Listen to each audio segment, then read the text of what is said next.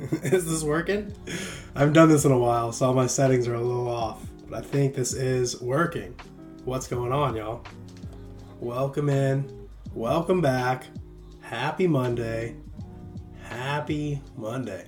Feels good to be back at it after like a month off. Thanks for being patient and tuning back in. To those of you who actually care about this stream and do watch this stream regularly, I am sorry.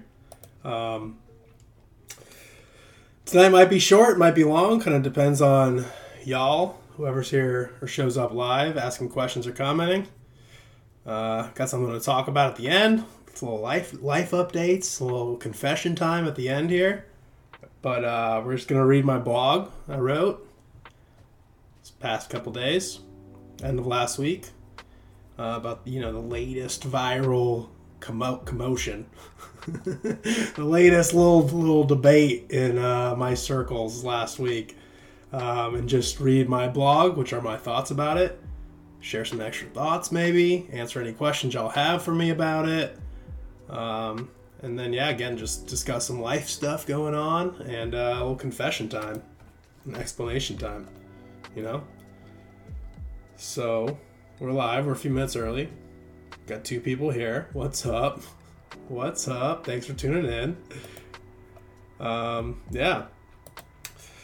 and I'll pop these pictures up for you watching, the pictures that I put on the blog. So we have here, before I start reading my blog here, The Atlantic last year posted this. Emily Oster, writer for The Atlantic, posted an interesting little article on The Atlantic called "Let's Declare a Pandemic Amnesty." And of course, everyone's reactions right away are to meme it and just be like, no thanks, nah, you threatened to put me in camps, no way. Best I can do is military tribunals. There was some funny little memes going around, but for the most part, I saw a lot of Christians just being very hostile, right? A lot of my friends, a lot of the fam out there is being pretty hostile and negative and aggressive, in response to this. So just wanted to cover it and talk about it with my own thoughts. But if you can't see it, it's the little picture of the little article. It says, we need to forgive one another for what we did and said when we were in the dark about COVID. And I love that she put that phrase, in the dark, in a lot of ways. So I'll read my blog here. I start off by saying, so the enemy now wants amnesty. And we'll get into that. We'll get into the enemy. The enemy now wants amnesty. When these secular-minded folks were in the dark, quote-unquote, about the pandemic, they said or even did some very nasty things to those who happened to disagree with them on lifestyle choices. For over 2 years, these people sought to control their fellow man and impose punishments for non-compliance. It got nasty and mean, immoral, and outright wicked at times. Many tried to implement a vaccine passport program to restrict travel and access to resources, even going so far as to advocate for sending non-compliant people away to internment camps for refusing to participate in an experimental gene therapy injection. Far too many of these tyrannical-minded people went so far as to wish death upon their neighbors for refusing to comply with nonsense like wearing masks, socially distancing, or closing down their businesses and churches. Those who were angry and scared wanted to impose any and all consequences upon those who were not also angry or scared. The mob of madmen refused to let other people not join them in their madness, and it drove them even further into the dark, quote unquote. And I put this was an interesting little debate. I'm not going to read them all, but just in general, it's a giant list of what they, quote unquote, they, whoever that is, right? They is, more often than not, they is us. So I always like to think of it as that. When someone says they, over and over again, they closed your businesses, they closed your schools, they closed your beaches. Really, at the end of the day, that just means us. They is us, right? They is our neighbors. They is us. It's society. It's us. We are composed of this, right? And sometimes it is a quote-unquote they group that you can specifically call out and point to, right? You can name names on particular groups that do this. But when someone makes a list like this that says they closed your businesses, they closed your schools, they closed your churches, they closed your beaches, etc., etc., etc., that was really us. We closed our businesses. We closed our schools. We closed our churches. And there was many out there that didn't. There were schools that didn't close. There were churches that didn't close. There were beaches that didn't close. You know, it's like we had the choice to do all that stuff. So this is, again, just me rambling about this. I'll leave that picture up if you want to read it. Back to the blog, I wrote, we have now seemingly reached the ending stages of the PSYOP commonly referred to as COVID-19, and can look back at what happened with more clarity. The mask wearing and social distancing proved to be ineffective. The business closures caused irreparable damage to many millions of people and the economy at large. The vaccines did not work and even caused a lot of physical harm, even widespread death. Hundreds of thousands at this point in time, deaths that is, commonly hidden from the public with phrases involving words like mysteriously, quote unquote, or suddenly, quote unquote. You know, a lot of sudden deaths these days, a lot of mysterious deaths of young people these days, you know. People who happen to put mysterious chemicals into their body recently, you know, but it's just so mysterious. It's so sudden and unexpected, right? But those who promoted and even demanded these prescriptions now seek amnesty for their actions without any form of apology provided. They want others to forget the way they behaved. They call for forgiveness from others without repenting for what they have done. They want us all to just move along as if nothing of consequence actually happened, as if no one was harmed by what they said or did, as if no one should be punished for the evils committed. These people, for the most part, have not had a change of heart. They just want to avoid taking personal responsibility and will use whatever tactics or resources are available for them to do so. They will use anything they can to avoid the personal responsibility, right? And that's a pandemic of just people in general these days, in all areas of their life, right? Avoiding personal responsibility, blaming others, being a victim, right? And using whatever you can at your disposal to get out of taking that personal responsibility and avoiding the consequences that you deserve. Another little pick here, you know, it's kind of similar to what we're talking about, but, you know, obviously there's one group burning another group. Obviously playing on the Salem witch trials. R.I.P. my grandparents who died in the Salem witch trials. Margaret, Martha, and Giles Corey. Shout out to my ancestors. Hope you're doing well in the afterlife. There's a little cartoon here. It says, oops, turns out they weren't witches after all. You know, as they're already burning women, supposedly convicted of being witches. Then says, mistakes were made on both sides, which seems to be the talking points we're kind of going into now. You know, it was a heated debate. We were in the dark. We didn't know what was going on. You know, everyone, we had two different sides, but we both made mistakes. We both were wrong, right? And that's usually what happens. That's usually the type of argument framed by someone who is actually wrong, who is actually in the dark, quote unquote, who is actually the one who made the mistakes, right? They like to say that both sides, really it was both of us, not just me. You know, again, not taking personal responsibility. And words do in fact matter. And there is a big difference between amnesty and forgiveness. This article, the first time I saw it, just jumped out at me. This word amnesty really jumped out at me. And of course, the word forgiveness is used in the article itself, kind of almost interchangeably, but words do in fact matter, and these have very different meanings. Amnesty is a form of pardon for people who have committed crimes or done what is wrong. It is a free pass given to someone who deserves punishment for what they have done. However, forgiveness is letting go of our anger towards another's sin and letting go of the pain someone has caused us. Forgiveness is not at all forgetting what another person did or did not do that was wrong. It is not excusing deliberate crimes or sinful behavior. It is not giving a free pass for people to be knowingly evil and spread wickedness to others. As believers in Christ and followers of Him, we are clearly called to forgive our neighbors, as we ourselves have been forgiven for our own crimes and our own rebellion against God. We are called by Christ to forgive not only the people we like or agree with, but all of the people who have harmed us. We are called to consciously and deliberately decide to release feelings of resentment or vengeance towards the people who cause us pain, regardless of our feelings about the injustice or fairness of doing so. We are called to forgive all who ask for forgiveness, those who admit what they did was wrong and show a repentant heart for whatever wrongs they committed.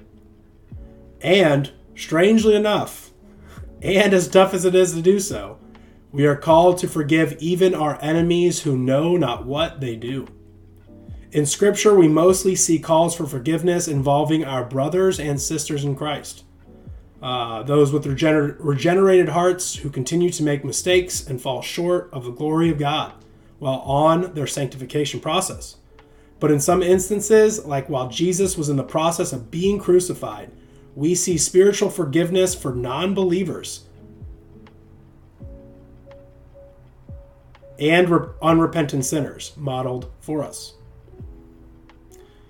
Again, in some instances, like while Jesus was in the process of being crucified, we see spiritual forgiveness for non-believers and unrepentant sinners modeled for us. Right? And, I don't want to go back to, we'll get into it, right? We'll carry on. We'll get into it. But for the most part, forgiveness quotes, if you see Scripture forgiveness quotes, a lot of it's taken out of context. I mean, you can look up a list of 20 times what Christians are called to forgive. Most of those, when you read the context, are actually calls for Christians to forgive their brothers and sisters, their fellow Christians. And we're going to get into that. We're going to talk about that here in my article. And then later on, when I need to confess some stuff, right? We're going to talk about this. But, as we'll see here, there are moments where we are called to forgive even non-believers. We're forgive to call people who know not what they do, right? The pagan Roman soldiers who were actively torturing and killing the only one who ever did not deserve to be punished, humiliated, or executed, the only one who was ever perfect and sinless. Those people were still forgiven anyways for their ignorance, right? If anything, shouldn't those people deserve the fire and brimstone, the wrath, the full wrath of God, right? However, Jesus looked at them, loved them anyways, and forgave them. They were blindly obeying the will of Satan and were forgiven still for not fully understanding the evils that they were participating in. We are to pray for our enemies, for them to have a change of spirit and to turn away from their rebellion against righteousness. We are to forgive them and even rejoice when God softens their hearts and convicts them of their sins. But there are enemies of ours who do not deserve amnesty for their attempts to spread wickedness and commit deliberate acts of evil against others. Those who actively seek to confuse, disrupt, destroy, defile, corrupt, and even kill what is good, true, and beautiful are not deserving of our love or forgiveness or our amnesty, right? They deserve to be prayed for regardless. They also need to be understood as people who still have a chance to repent, but they are undeserving of our amnesty until they make the decision to end their active support of evil and choose to instead obey our God and His righteousness. 1 John chapter 1, verses 5 through 10 read, "This is the message we have heard from Him and announced to you, that God is light, and in Him there is no darkness at all. If we say that we have fellowship with Him and yet walk in the darkness, we lie and do not practice the truth. But if we walk in the light as He Himself is in the light, we have fellowship with one another, and the blood of Jesus, His Son, cleanses us from all sin." If we say that we have no sin, we are deceiving ourselves, and the truth is not in us. If we confess our sins, he is faithful and righteous, so that he will forgive us our sins and cleanse us from all unrighteousness. If we say that we have not sinned, we make him a liar, and his word is not in us. The purpose of Christ's sacrifice was to allow for salvation afforded to us all, for every one of our sins. When we believe, we repent, we obey, and we forgive. We understand as believers that when our rebellion against God ended and repentance for our sins occurred, we were welcomed back into his glorious eternal kingdom. We must also understand that those who decide to end their rebellion against God and repent for their sins will also be forgiven by their Father in heaven, and therefore must also be forgiven by us, no matter how heinous their crimes or how wrong they were.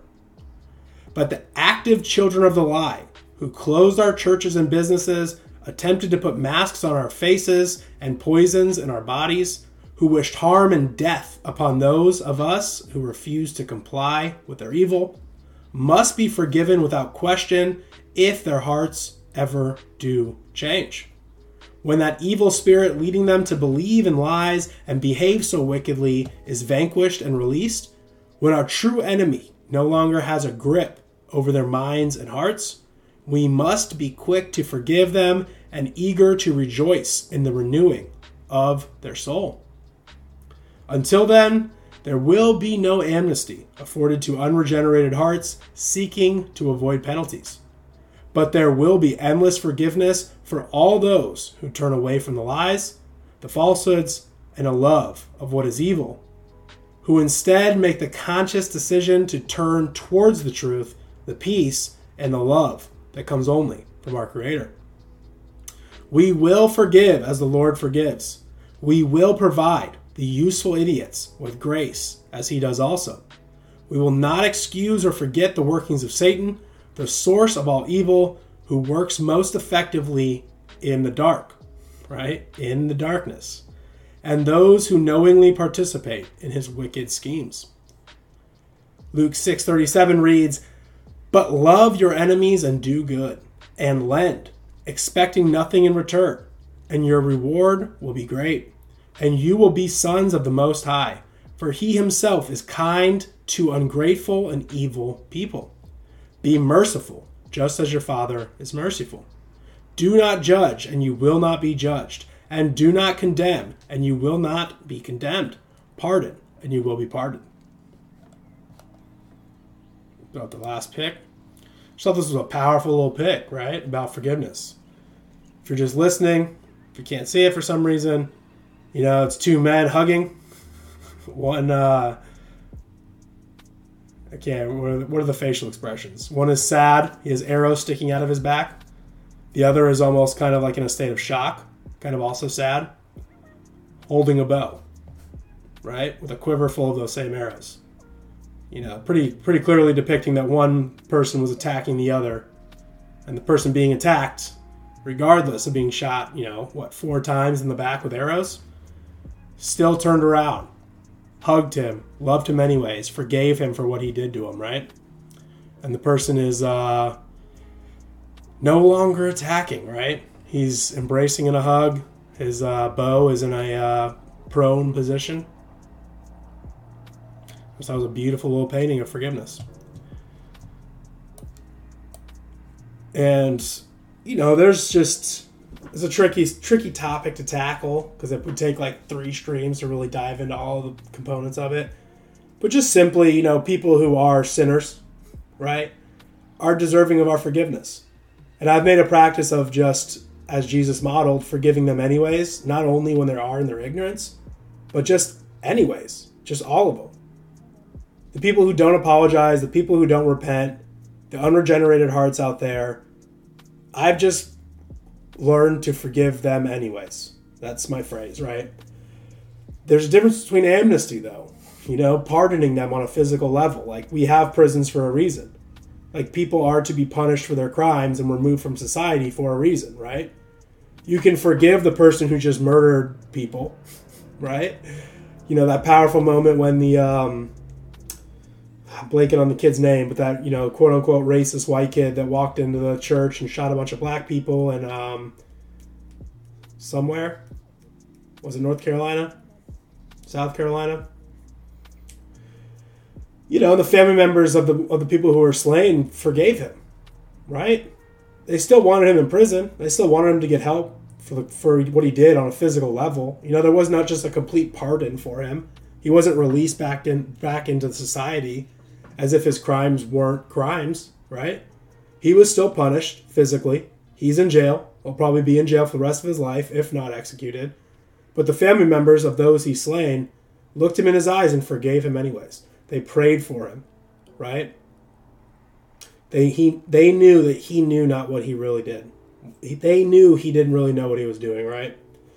And in the COVID scenario, you get some person that's just, for the most part, these people who are very into the vaccine, very into masks, very into lockdowns and shutdowns or whatever, the quote-unquote they who shut your stuff down, right? They that shut your churches and closes down, which were just kind of like your neighbors, your fellow members at your church, right?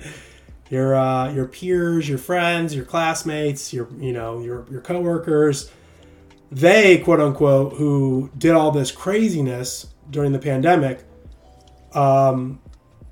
they, for the most part, acted out of ignorance, right? They were scared. They were angry. They believed what the TV screens told them. They reacted out of their anger and out of their fear. Like I said, they wanted people to be just as scared and angry as them. And so those of us who weren't scared and angry, those of us who don't overreact, those of us who wanted to just continue going to church and grocery stores like normal, wanted to just live life normally without fear, right? Those of us who didn't want to put experimental gene therapy chemicals into our body, right? An experimental gene therapy experiment. Didn't want to take part in that. There's most people, I'm going to make the claim, most people in that category, they reacted that way because they were just ignorant. They truly believed that these were the right things to do. They truly believed people were in danger. They truly believed that the solution was social distancing, closing places down, staying at home, lockdowns, quarantining, putting masks on their face, making sure other people had masks on their face as well. Taking the vaccine, making sure others took the vaccine, These people, for the most part, acted out of ignorance. They just believed the people on their screens. Why would they lie to us? Why would they deceive us, right? And they just kind of went along with it out of fear and out of weakness and cowardice, right? And these people should be forgiven, right? I don't know about giving amnesty. I don't know if you can make the argument that someone who committed a crime who didn't know it was a crime should still be forgiven or not. That's not a debate I necessarily want to get into on that physical, legal level. But on a spiritual level, these persons absolutely deserve our forgiveness. And Christ modeled it for us perfectly as he was being unfairly tortured by non-believing pagan Roman soldiers. His enemy was crucifying him brutally, embarrassing him and torturing him. And he looked at him and forgave them anyways. Lord, have mercy on them. They know not what they do, right? Now, the people who knew this was bad, right? The people who knew these vaccines were dangerous and harmful, questionable at best, dangerous and harmful for the most part, and deadly at times. People who knew that, who were putting people on ventilators and remdesivir and causing all this insane amount of unprecedented death, right? Sorry to laugh, but it's these people who went along with the program for money, for power, for status, so they could keep their stuff, so they could gain more stuff, right? So they could be rich and keep their wealth, or they're in so much debt that they can't stand up for what they believe in. These people who knew better and refused to act on that, these people who personally profited at the expense of others, these people are just evil and they're wicked. And there's no amnesty for these people, right? If you knew better, if you didn't take the vaccine and yet you're going out there and you're injecting people, or you're telling people, you're getting on platforms and telling people they should be injecting themselves, you're going to your family, your friends, your coworkers and saying, hey, have you gotten the shot yet? You really should. You should make sure you get 2 and the booster. While you know full well that it's harmful and dangerous and you're not taking it yourself, that's wicked. That's evil. And those people, honestly, biblically, don't really deserve our forgiveness, right? And they sure don't deserve amnesty, like on a legal, physical level, right? However, me personally, not necessarily biblically, but me personally, I've made a habit of just forgiving them anyways as well, right? Because it is hard for me to judge their heart. And it's probably hard for everyone out there, if not every single other person out there. It's hard to know and tell if these people are acting out of ignorance. They're acting because they're acting this way, this hysterical way. You know, these COVIDians, these branch COVIDians or whatever nickname or pejorative you want to give them. Did these people act crazy and hysterically? Did they want to send people to like internment camps and forcibly inject people and make sure that people were wearing their masks and shutting down their businesses? Were they doing this because they were scared, or were they doing this because they were personally profiting off of it and they knew full well what was going on? And who am I to judge their heart, right? I don't know their heart on that. I know they're wrong. I'm pretty sure they're wrong, but are they wrong because of their ignorance, or are they wrong on purpose, right? And for me, I've just made a practice of forgiving them all anyways, spiritually, just letting go of my own anger and resentment towards them and praying for them anyways, no matter what, in either scenario. But biblically, these people are not to be given amnesty, and honestly, they're not really supposed to be forgiven anyways. They're supposed to be prayed for, they're supposed to be loved anyways, they're supposed to be served anyways, healed anyways, right? But we are actually not called to forgive those people, those wicked and evil people, the willing participants in satanic schemes, right? The actual servants of Satan, our enemies, right? So I just thought that was weird. Just wanted to address that, talk about that a little bit, write a little blog about it, make my little comeback on my live stream talking about this, because it is also going to feed into what we're going to talk about in a minute here. No one in the chat, a couple people here live. Thank you for tuning in. An hour later. Yeah. Is the music too low now? I feel like it was really loud earlier, and now it might be too low. Got the Chill Hop Sunday mix on.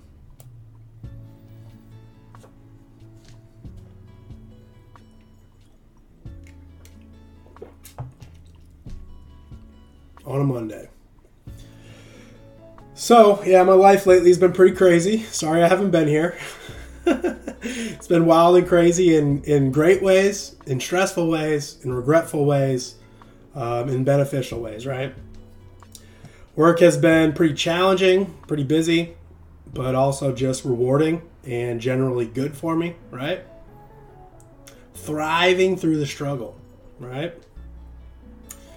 Been spending all my free time outside of my pretty much like weekly 50-hour work weeks, working out a lot, lifting weights pretty seriously, making some real muscle gains for the first time in my life, like really and truly, and finally losing weight, like I said I would be for like 2 years now.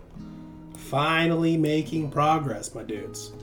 Hopefully in January I'm going to have some dudes on that I know that are pretty physically fit, know their stuff. We're going to talk about life as a man who takes, getting his body right, getting his body right in the right ways, but also spiritual, like in a spiritual sense, not just for looks and for personal earthly gains, but why being fit and in shape is good for you spiritually, right? On a higher level with a higher purpose. I am down 40 pounds now. 40 pounds since February. So I want to tracking my progress. My goal was to lose 75 pounds in I think February 2nd or February 3rd. I made a 1-year goal of losing 75 pounds while also keeping or gaining muscle at the same time. So far I've done that and I'm down 40, so I'm over halfway there, but we're also past the halfway mark in time. So that's why I've been hitting the gym a little bit extra, going a little bit harder, being a little bit smarter about my diet, about my replenishing. I'm learning about how to replenish. I'm learning about the right timing. I can go hard and heavy to begin with, not to end with, right? The right way to do cardio, etc. I'm really diving deep into how to be fit and healthy and strong as a man, right? So outside of all that, I'm spending, what little time I have over between 50-hour work weeks and working out a bunch, doing like side hustle jobs. And outside of that, been going to Bible study groups, church, fellowship opportunities with my brothers and sisters in Christ. So my life has just been really busy. I know everyone's life is busy, right? My life was really busy, and it will continue for a little while, but I will make sure to carve out a little bit more time than I have been able to for these streams and for my blogs and for social media stuff, for Good News for My Dudes streams. I'll make sure we carve out a little bit more time on that. I know there are many of you out there who do enjoy what I do and have benefited from some of it or all of it. Most in like little ways, some in great ways. So I just can't stop doing this, at least yet in my life, right? Every time I am, like, I'm giving it up. It's over. No one cares, right? People don't need this anyways. One of you out there, one of you fine folks out there finds a way to like slide in my DMs or come up in person or whatever and just tell me how much this helps you and how much this has benefited you and how, yada, yada, yada. Make me cry with your words, right? And it just pulls me back in, right? As soon as I thought I was out, pull me back in, right? I never really talked about it fully, but, I went to the Missouri Beartaria Festival, the first ever Missouri Beartaria Festival. And on my drive out there, I listened to a few sermons and really started to, just kind of get convicted about giving up all this online stuff, and just kind of focusing all my energy on, my life and my church and my community, right? Being on mission in, real life, not on the internet. Only to get to the festival and have all these dudes, a handful of dudes come up to me and thank me for what I've done, and tell me how much better of a man I've made them, and how I've helped them grow closer to God, and people telling me don't crush, keep going, and even just one of the homies that I met broke down in tears, literally broke down in tears in front of me, just finally meeting me and being able to thank me in person. And just then meeting so many of my internet friends and turning those once impersonal relationships into very real, physical, very meaningful relationships, was all I needed to realize that what I'm doing on here needs to continue, right? At least for the time being. When God calls me to end this and do something else, I will. When I truly feel that God is calling me to end this and do something else, I will. Without hesitation, right? Without question, without hesitation. But for now, this seems to be exactly what he needs from me. And for now, the show will go on, I guess, right? The show will go on until morale improves. So just thank you. Thank you all for being here, watching or listening to me every week or at some point in the future. Y'all are truly amazing. And I'm glad that we are doing this together right now. And we'll continue to do this, at least for a while, at least for the time being. My Aunt Debbie's in the chat. 07's in the chat for my Aunt Debbie. Keep up the good work, Sean Hart. Yeah, love you.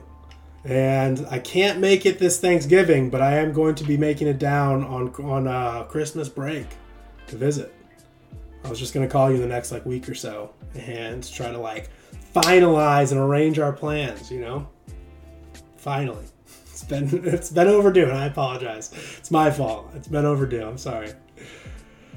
But in other news, more life updates. And then we'll get to kind of something I want to talk about that's a little deeper.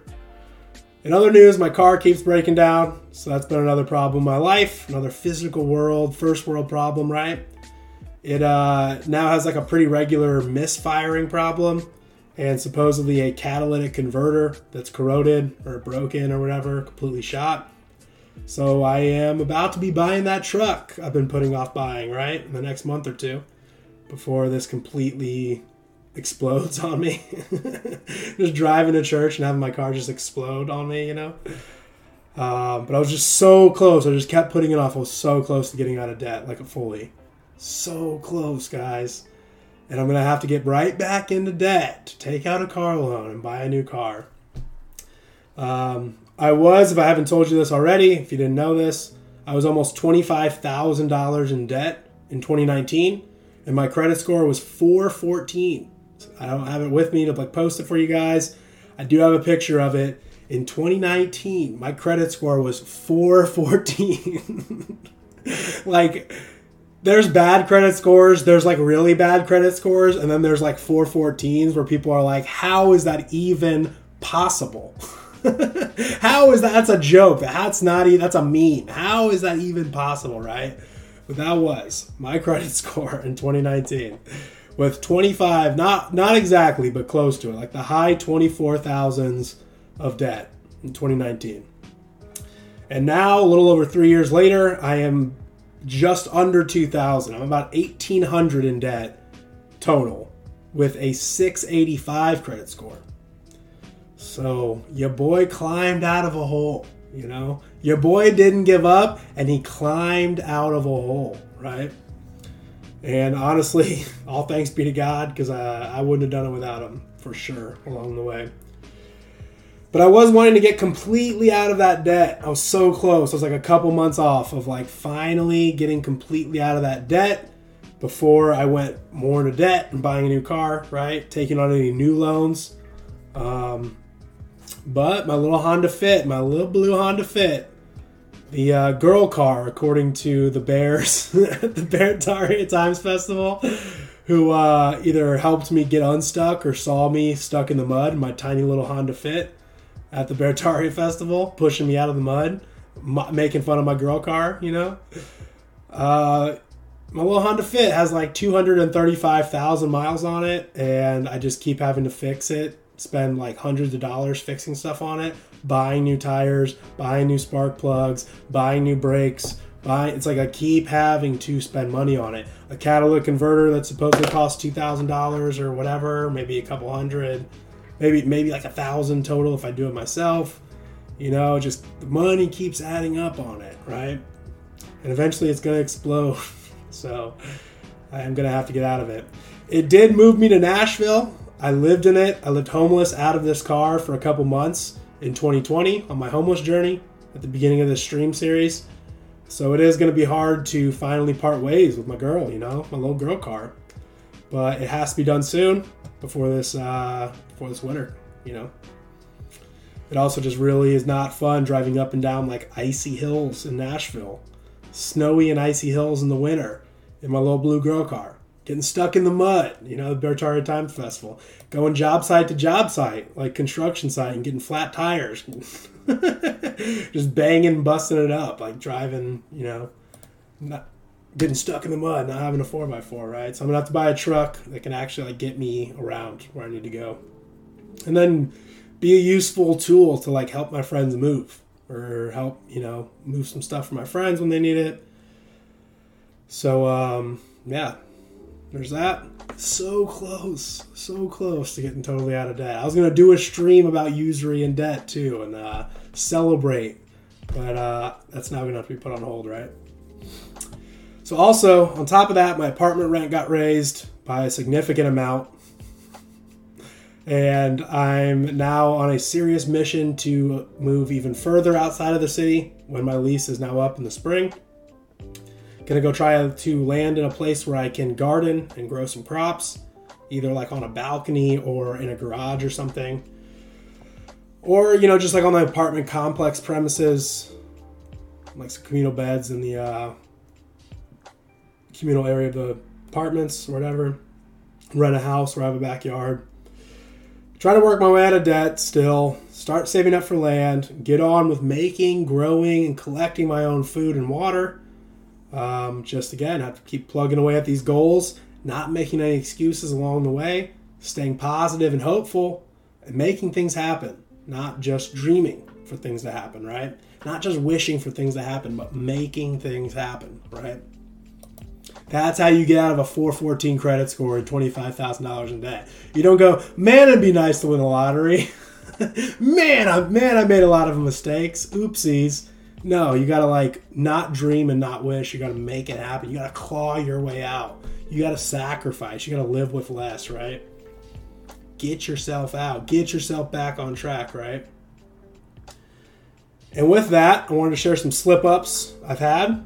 Real talk time, honest Sean time. Some slip-ups I've had in the last few years and last month. Tonight we talked about, mistakes that people made during the COVID psyop and forgiveness. And with all that, I just feel led to share with y'all my failures, some sins, how wrong I have been at times, and what happens as a result. So if you knew me, and also you could probably tell on my streams as it unfolded. But during the pandemic, in the spring and summer of 2020, I did stumble a bit with controlling my anger. Got it under control now. I got it under control now. But I did. I spiraled a little bit, right? I got mad at churches for closing so quickly, so easily, without any fight, Got mad at my family and my friends for just buying into these like obvious lies and just going along with the nonsense. And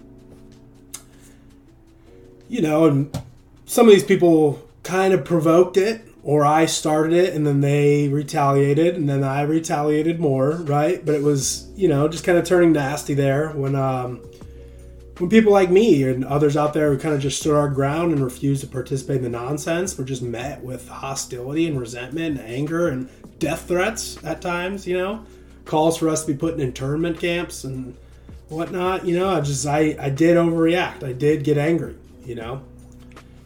And I was mad at my fellow Christians. I was really mad at my brothers and sisters in Christ for being so scared of temporary problems and earthly struggles.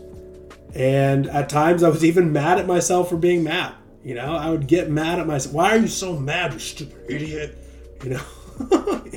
And this anger, like my anger that I had for all during 2020 just led me astray at times. Although I never truly like lashed out or, at anybody or did anything really truly like harmful or destructive. The anger was just there and it was leading me away from God and towards myself and my own earthly concerns, right? I was focused on the things of this world and not on Him and His right ways, truly and fully. But this anger was eventually overcome with more consistent prayer, diving into the Word of God more often and more intentionally. Also found a couple Bible study groups that really helped me overcome and rise up out of the mess of this world, right? Helped me fixate my eyes above and on eternity and not down here and on this stuff. On this mess, right? I joined a couple Christian men's groups locally and online. One being the Legion of Bears. Shout out Legion of Bears. Men who just held me accountable and encouraged me, heard me out and gave advice, who were struggling with the same or similar things, who could actually give like real, authentic counsel from a loving place, from a true loving place, right? So shout out my Legion of Bears, shout out my bros, all the dudes out there. Y'all watching might have been a part of that, But thank you for snapping me out of that. And I'm going on about 2 years now, a year and a half now, of just really being totally over my anger. It rises up every once in a while, I'll get a little thought or something, but I usually kind of do a good job of catching myself and just being like, forgive them. Again, forgive them anyways. They know not what they do. Forgive them. Let it go. God's in control. Fear not, Don't go to bed with resentment for anyone. But I wanted to share this and dive into this and talk about this because more recently, just last month, I gave into the temptations of Satan. The temptations of Satan last month. I had a very weak moment and used porn. So stupid. Made me feel like such a failure. Because I had for 2 years, I had successfully gone without it, right? Was a porn addict from a very young age. I think it was second or third grade. My whole life, just thought it was okay. It was cool. It was natural. It was healthy, right? God wakes you up. You start seeing it, how horrible it is in so many ways for you, for people in general, right? On a physical level, on an emotional level, on a spiritual level, it's just bad for you. And when you quit, especially like when you quit for a year or two, you start to lose that fog that it causes your brain, right? I mean, same with drugs, which I also quit. But yeah, I mean, over 2 years, almost 3 years, I was without it. And I just had clarity. I had my senses. I could look at women and just not think of them as objects, right? Like this is a precious gift. This is a gift from God, right? This is likely a sister of mine, a sister in Christ, right? And just things like girls wearing bikinis just became so jarring. Like just simple things that we don't think about because we're so used to porn. We're so used to sexual, like in your face things like in commercials and TV shows and movies. And if you're using porn, right, it's so blatant. When you just pull back from that, that stuff starts to really stand out. You start to really just have sympathy and compassion for people and just pray for people a little more that they'll overcome what they're doing or, recognize that what they're doing is not good for them and for others, right? But through absurd temptations and satanic attacks, when I was dealing with all these problems, when I was super stressed out and busy and getting just money problems thrown at me and a bunch of work thrown at me and friend drama thrown at me and, super busy and just Satan just bombarding me with temptation, I held my ground for 2 years. Again, through all this, similar attacks. But I failed. I gave in just last month. I think, second grade, I think, was when I started. And for 2 years, I'd said no. And gave in. I'd even, gotten to the point where I was counseling people. I was counseling my brothers and my brothers in the faith, locally and online. Like people like you guys are probably watching, listening to this right now. People who are like my friends in my real life who probably don't even know I do live streams. And I'm counseling them on how to quit using it. How harmful, how foolish it is, how destructive it is. On a spiritual level, on an emotional level, on a physical level, right? And at times, like having an inflated ego about it. About how I had so easily quit. How successfully I had quit, and how much better my life was after I quit using it, and just hearing these like testimonies and confessions from my peers about their struggles with porn, right? How they just kept falling back into the same sin and they knew better, but they kept falling back into it anyways. And at times it would just make me feel like superior to them, right? Or just disappointed, like almost ashamed for them, right? Disappointed in them. For like continuing to do what was so obviously wrong, what they knew was wrong, right? How can you keep doing it? You know it's wrong. And every week you come and you're like, you come back, you're like, I'm sorry, I know it's wrong, but I keep doing it. And it's like, it was tough for me to like not be like, come on, bro. Come on, dude. Stop being so weak. Stop being so stupid, right? And then, in a moment of weakness, just last month, from the last time I recorded my last podcast on the stream to now, I fell for it. I fell back into it myself, right? Knowing full well how destructive it is to me, intellectually, like the knowledge of it, and then also just physically in my experience. Like I know what it was like when I was doing it and when I wasn't, and how much better my life was without it. And yet I still fell back into it, right? Still tried to get away with it, with, the temporary pleasure, the temporary pleasing of myself, and foolishly thinking that it would just all be worth it somehow. I knew better, and I still gave in, right? So, of course, immediately after, I felt guilty, felt ashamed, but also, a few days later, extremely convicted and motivated to get back on with not doing this so obviously sinful act ever again. Like, ever. ever again. Like not 2 years, not like reset the clock and do 2 more years, like ever again, right? Which is what God wants from us. He knows we are not perfect and that we will fall short. When we give our lives over to him and seek his righteousness, there will be failures, there will be defeats along the way. We will still sin. If we deny that, we are liars, right? We will fall back into our old habits after encountering Christ and becoming transformed, right? And we will be imperfect because there was only one who was ever perfect, right? And we will also be determined at the same time to pick ourselves back up and carry on with the mission. Pick back up our cross and keep on carrying it. We will repent of what we did wrong and seek to instead be right and do right once more, right? Never giving up, never losing hope, never staying where we were and lingering in that, right? Never lingering in that sin, but rising up out of it. Never giving up, never losing hope. We will never be Christ. Sorry if that's breaking news to you, but you will not be a Christ ever. We will forever seek to be Christ-like, however.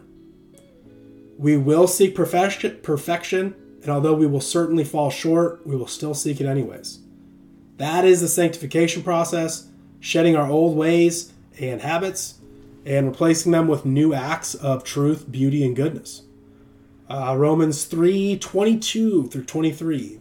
Romans chapter 3, verses 22 and 23 reads, "But it is the righteousness of God through faith in Jesus Christ for all those who believe.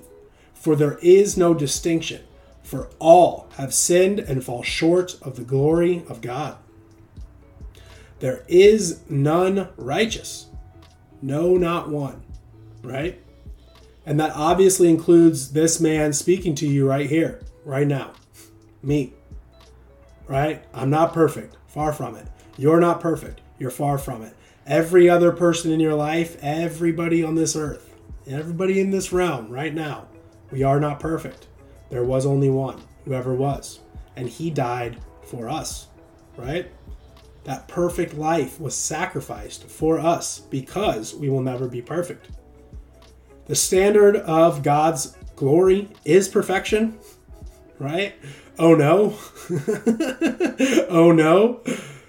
And that is only attainable. That standard of perfection is only attainable through the sacrifice of the one who was perfect, Jesus Christ, who went on that cross and died for us, right?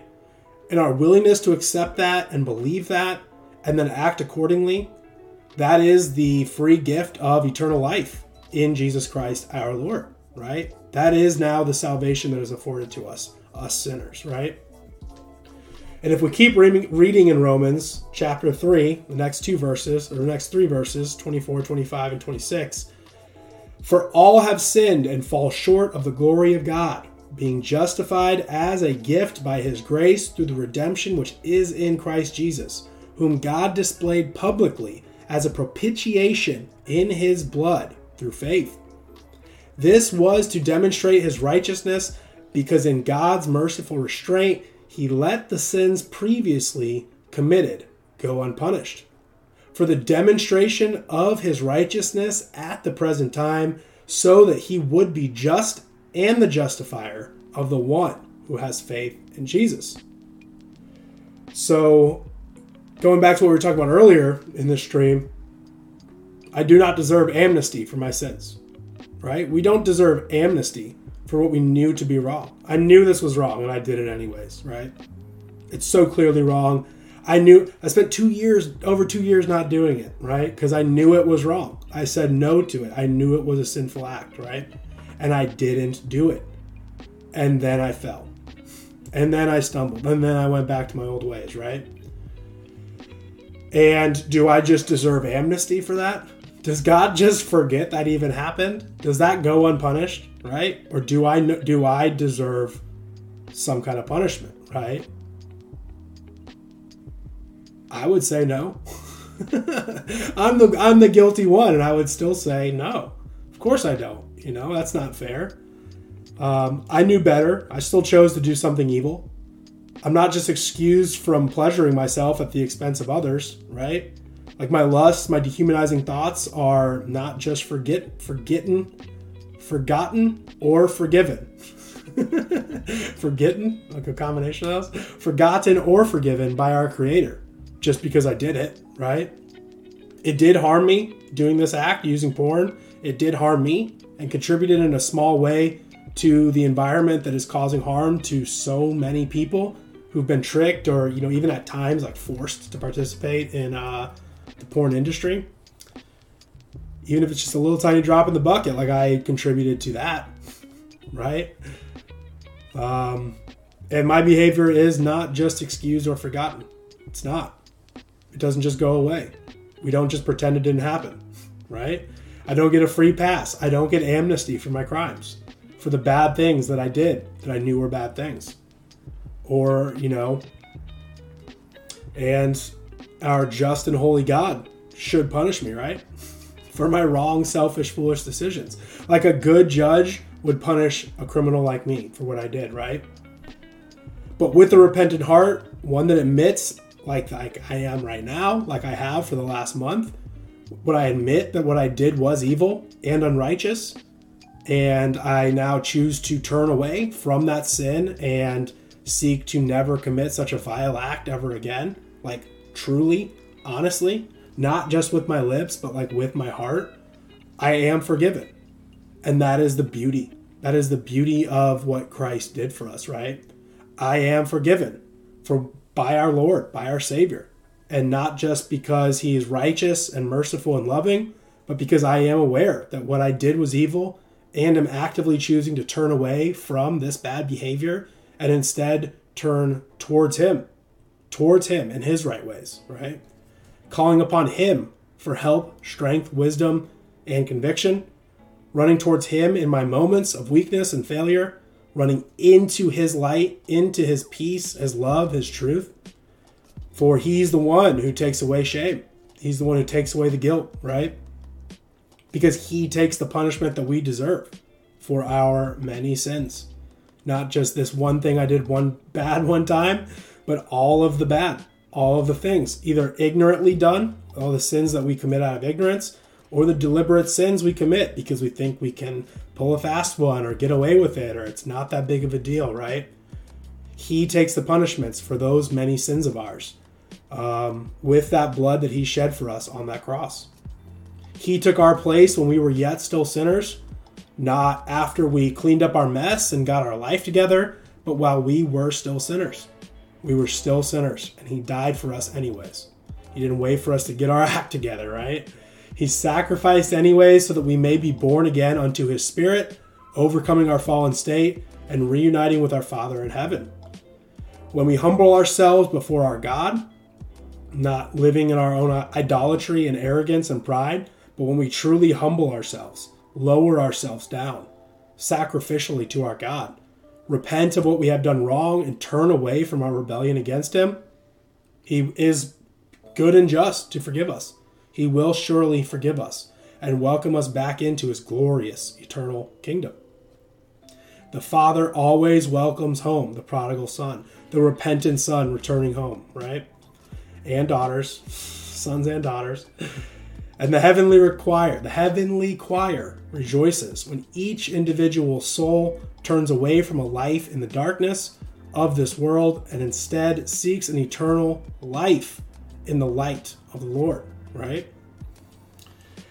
God reminds us so often in his word, like so repetitively and so often, these three concepts: to get up, to have no fear, and to remember. If there's three themes of the Bible that God tells us over and over and over again to do these three things, it's to get up, have no fear, and remember. Get up and get going in the direction towards God and his right ways. When we stumble, which we will, all of us will, we must get back up and get back to our mission. Get up, right? When we stray away, and we will stray away, right? Remember that mission and get back to it. Remember what he did for us and what he promises us. When obstacles stand in our way, have no fear. conquer them, and carry on. Just keep crushing. Don't be scared, right? The mission before us is continual and never-ending, troublesome and difficult, punishing and rewarding, glorious and worth it. The journey is always tough. It is always tough. Each and every one of our journeys that we're on, they are tough. Don't let anyone tell you they're not, right? Don't let yourself tell you it's not. But the destination that lies at the end of it is beyond amazing. It's the most glorious thing possible. It's like the most unimaginably great thing. Greatest possession you could have is entrance into the eternal kingdom, right? That is the destination that lies beyond our journey, our difficult, tough journey. So, conclusion, I messed up big time. It took me a couple weeks to get over it, over the shame and the guilt, over the physical and emotional harm it caused. But at some point, we all need to just get on with overcoming it, right? Overcoming our shortcomings, are getting on with letting go of those losses, those defeats we have in the spiritual battle, and just keep on fighting, right? Keep on running that marathon that we all are on. Picking ourselves back up and continue on running that race that leads towards a place we were made to be in. The kingdom of heaven, reunited with our Creator. Spiritually reunited with the one who made us and loves us and wants us all to be with Him forever. So my vow of chastity remains intact, thankfully. That would have been much worse. It would have been much, much more shameful if I broke that, right?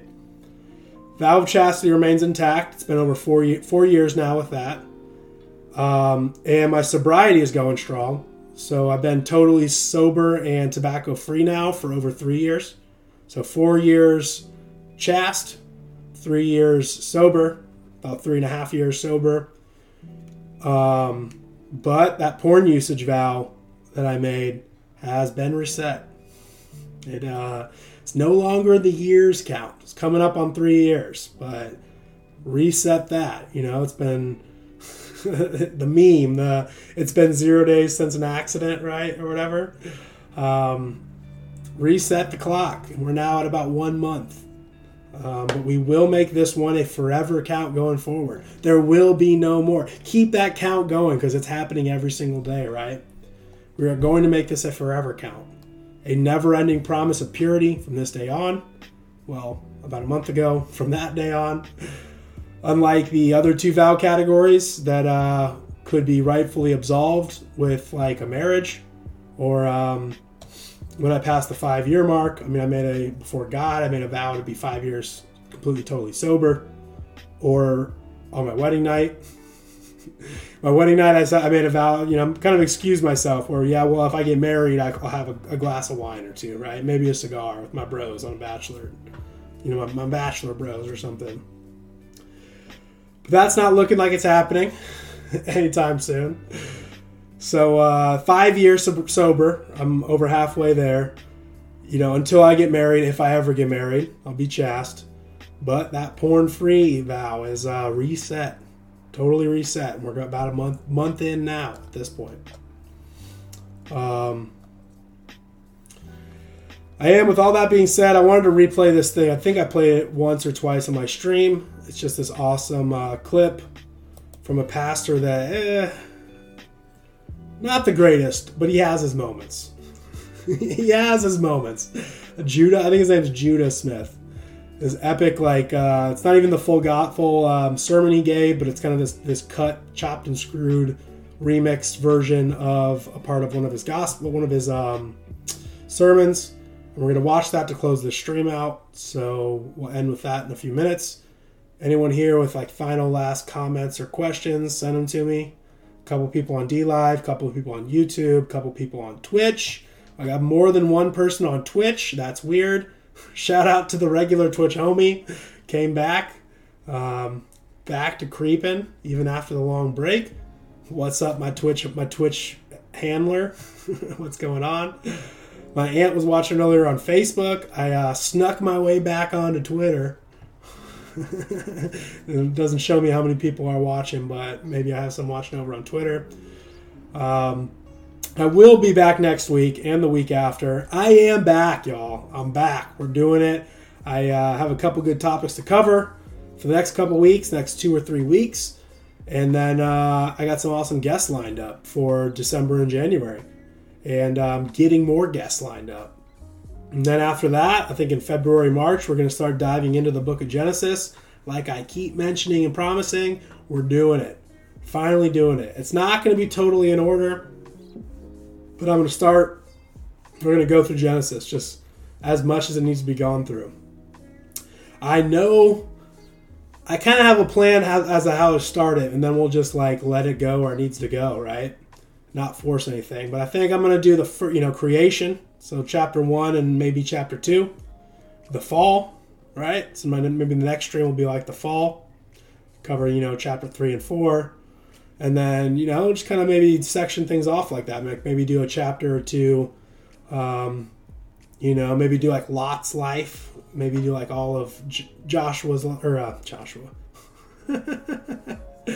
Yeah, Joshua in Genesis, right? Just maybe like do like weird sections, not necessarily go like chapter by chapter. And then also it's just not going to be totally in order. I'm going to have some weeks where I take some breaks to have some guests on. I'm going to take some weeks to cover some other topics and stuff. But we're going to pretty much go through Genesis, and I'm going to have it like separated as like a separate playlist on my website and like on YouTube, the YouTube playlist things and whatnot. I'll keep rambling about this, but yeah, we're getting to it. Next week, I've been saying next year, I've been saying we're going to do it. We're finally doing it.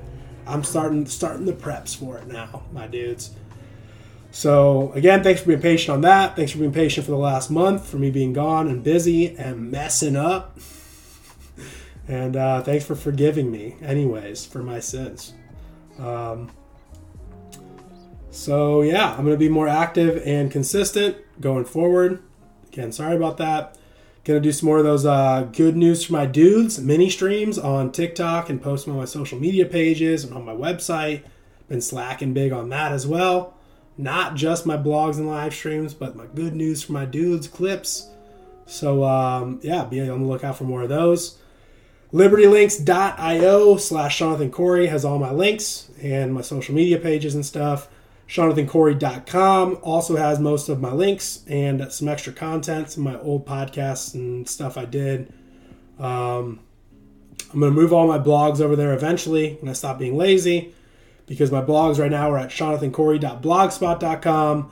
It has all my writings and ramblings there, but that's Blogger, which I think is owned by Google, which has been known to censor and silence people, especially Christians. So I'm going to have to start finding a place to back up my blogs.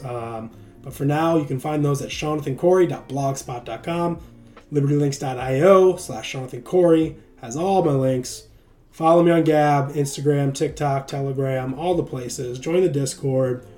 Like I mentioned, I did sneak back onto Twitter. Snuck my way back onto Twitter. And we'll see how long I last there on my 7th account, or if Daddy Elon is actually like based in red pills like people say he is, and he's not going to censor. We'll see about that. I'm not going to hold my breath on that at all. But you can find me on Twitter. I'm not really super active because I am kind of over Twitter. It's been like a year not being there, and it is pretty just degenerate and insane. When you've had a deep breath of fresh air, it's pretty jarring how crazy Twitter is, But there's some homies that are still there that I don't know are on other social medias. So it's good to be back on there and just chatting and conversing with the homies and evangelizing to the lost on there, and now streaming. I got my stream apparently is working on there. So you can go to twitter.com/Jonathan__Corey. So there's 2 underscores, not just one. Jonathan__Corey, right? You can catch my streams there. Tonight was a test run. It looks like it was working. And yeah, just follow me and hit me up on that. Just in general. Just friend me and follow me. Meme me. Mock me. Make fun of me. I don't care. But with all that, thanks for tuning in, y'all. Truly. Again, we're going to end with this clip. I think I have it ready to go. If not, I'll add it in later, and you guys here live aren't going to see it. But we're going to end with this clip about Barabbas. Again, I think it's Judah Smith is the guy's name. Not the best preacher, not the most based, questionable prayers at best at times, you know. But this one clip is just amazing. It just summarizes the gospel perfectly, and it's just kind of been on my heart and on my mind lately, and I want to share it. I think it's maybe the second or third time I played it on my streams. We're going to end with that, and then I'll see you back here next Monday night, 7 p.m. Central Time, the one true time zone, Central Time Zone. We're going to be back next Monday night. Definitely the next 2 Monday nights. I might take that third one off for Thanksgiving travel plans and stuff. But, yeah, I'm going to try to make it happen. I'm going to try to make it happen. If not, I'll let you know. Either way. But until then, make sure you go out this week and crush. As always, my dudes, go crush. Seek and produce what is good, true, and beautiful. Do good, be good, love and be loved. I love you all. We'll talk soon, and I hope you like this clip.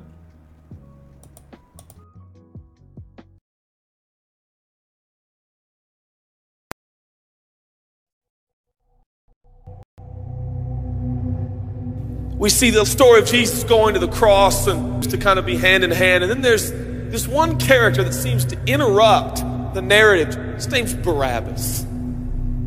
We don't even know much about him except that he's a murderer, a leader of an insurrection, a rebel. And why he's even mentioned, sometimes I'm not so sure. It's like, what? This is about Jesus going to the cross. So in this moment, Pilate thinks, I hold the destinies of these 2 men in my hand. I know the Jews have a tradition that on a holy day, I will release one of the prisoners on death row. Pilate stands on this audacious stage, who now presents Jesus, Son of the living God, versus Barabbas, the thug and rebel. He says, all right, who do you want? This is blasphemy. This has gone too far. There's no comparison. This is a rightful prisoner, a man who should be on death row. He's a rebel against Rome. He leads a rebellion. He murders people. He's a bad man. He's a thug and he's a crook. He deserves the chains and he deserves the crucifixion. Jesus, what has he done but heal, restore, deliver, set free, open blind eyes, open deaf ears, heal the lame and the leper? What has Jesus done? Who do you want? We want Barabbas. Yeah, give us Barabbas.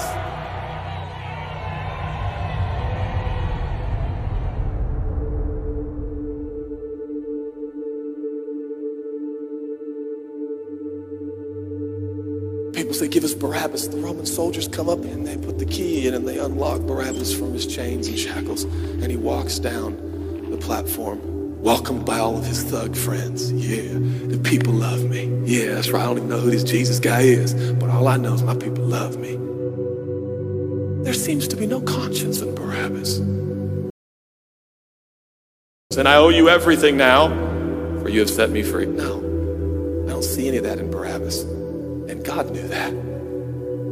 Jesus stood there, silent, for he knew the will of the Father. He said, it's fine, Father. Let him have Barabbas. For Jesus knew that the Father would have to treat Jesus like Barabbas so he could treat Barabbas like Jesus. Barabbas thought it was the people that set him free. No, no, no, no. It was the love of the Heavenly Father. When I look at the story, I realize who Barabbas really is. That's me. That's you. That's us. And I was reading this the other day, and I felt God speak to me. I love Barabbas. I love him. But God, he's a bad man. I love him. And I wanted him to go free. But didn't you know that he probably would have never acknowledged the free gift? Yeah, but I love Barabbas. For while we were still sinners, Christ died for us. God sent his son for Barabbas, even the one he knew would walk away from Jesus and his free gift and never come back. He loves him. And the nerve, the gall, and the audacity of believers to think, I got saved by grace, but now that I'm in this deep, dark place of bondage, I better work hard to get myself out. What? That's the opposite of the gospel. Are you bound? Are you held under the power of this temptation, this sin? You feel like it's controlling you? What are you going to do? I'm going to shake myself free. Stop it! No, you won't. You're no match for the powers of hell and the urges of sin. You will not overcome it, and you will never overcome it. You'll just be another statistic. There's no answer within yourself. Your own marriage, your own goodness, your own discipline, your own devotion will not save your marriage and will not save your kids. There's only one. And he's the one that took your place. He's the one that stood silently on the platform with Pilate and said, yes, let him have Barabbas. Take me. How many times have I stood on that platform with Pilate and Jesus, and I'm the Barabbas, and they start to take my chains off, and I say, no, I deserve this.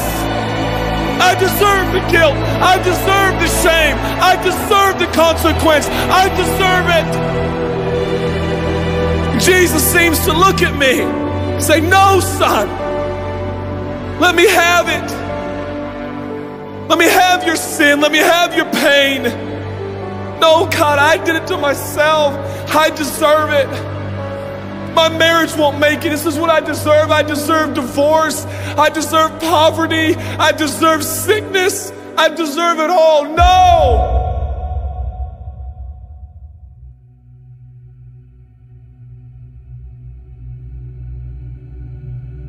God, I'm so ashamed. Give me your shame. But God, what if I do it again? I'll still be here. Oh, God, I don't want to hurt you. I love you. I don't want to do this anymore. Give me your sins, son.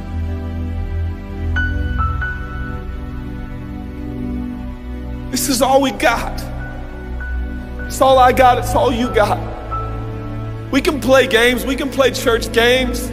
We can pretend like some people are better than others and that's why they're blessed, or we can all come to the honest conclusion that it's God. And it's God alone. The greatest challenge is not your discipline, your devotion, your focus. Your greatest challenge is believing the gospel. Could it be that there's a God with a love so scandalous, so wide, so deep, so vast, so high, so expansive, so welcoming, so inclusive? Let me have your sin, son. Okay. And I give him my sin. And I stand in this empty space of forgiveness and acceptance while Jesus walks off to the cross that I deserve. I see him walking to the post to be whipped. As I stand a free man, all the attention is turned now. And I feel the love of God saying, go, son, live your life. I'll pay the price. Where did we get off thinking that we were gonna set ourselves free? It's still Jesus. It'll always be Jesus. It'll never stop being the power of Jesus. If his blood is sufficient for your salvation, his blood is sufficient to sustain you through every challenge and every sin and every temptation. Jesus is enough.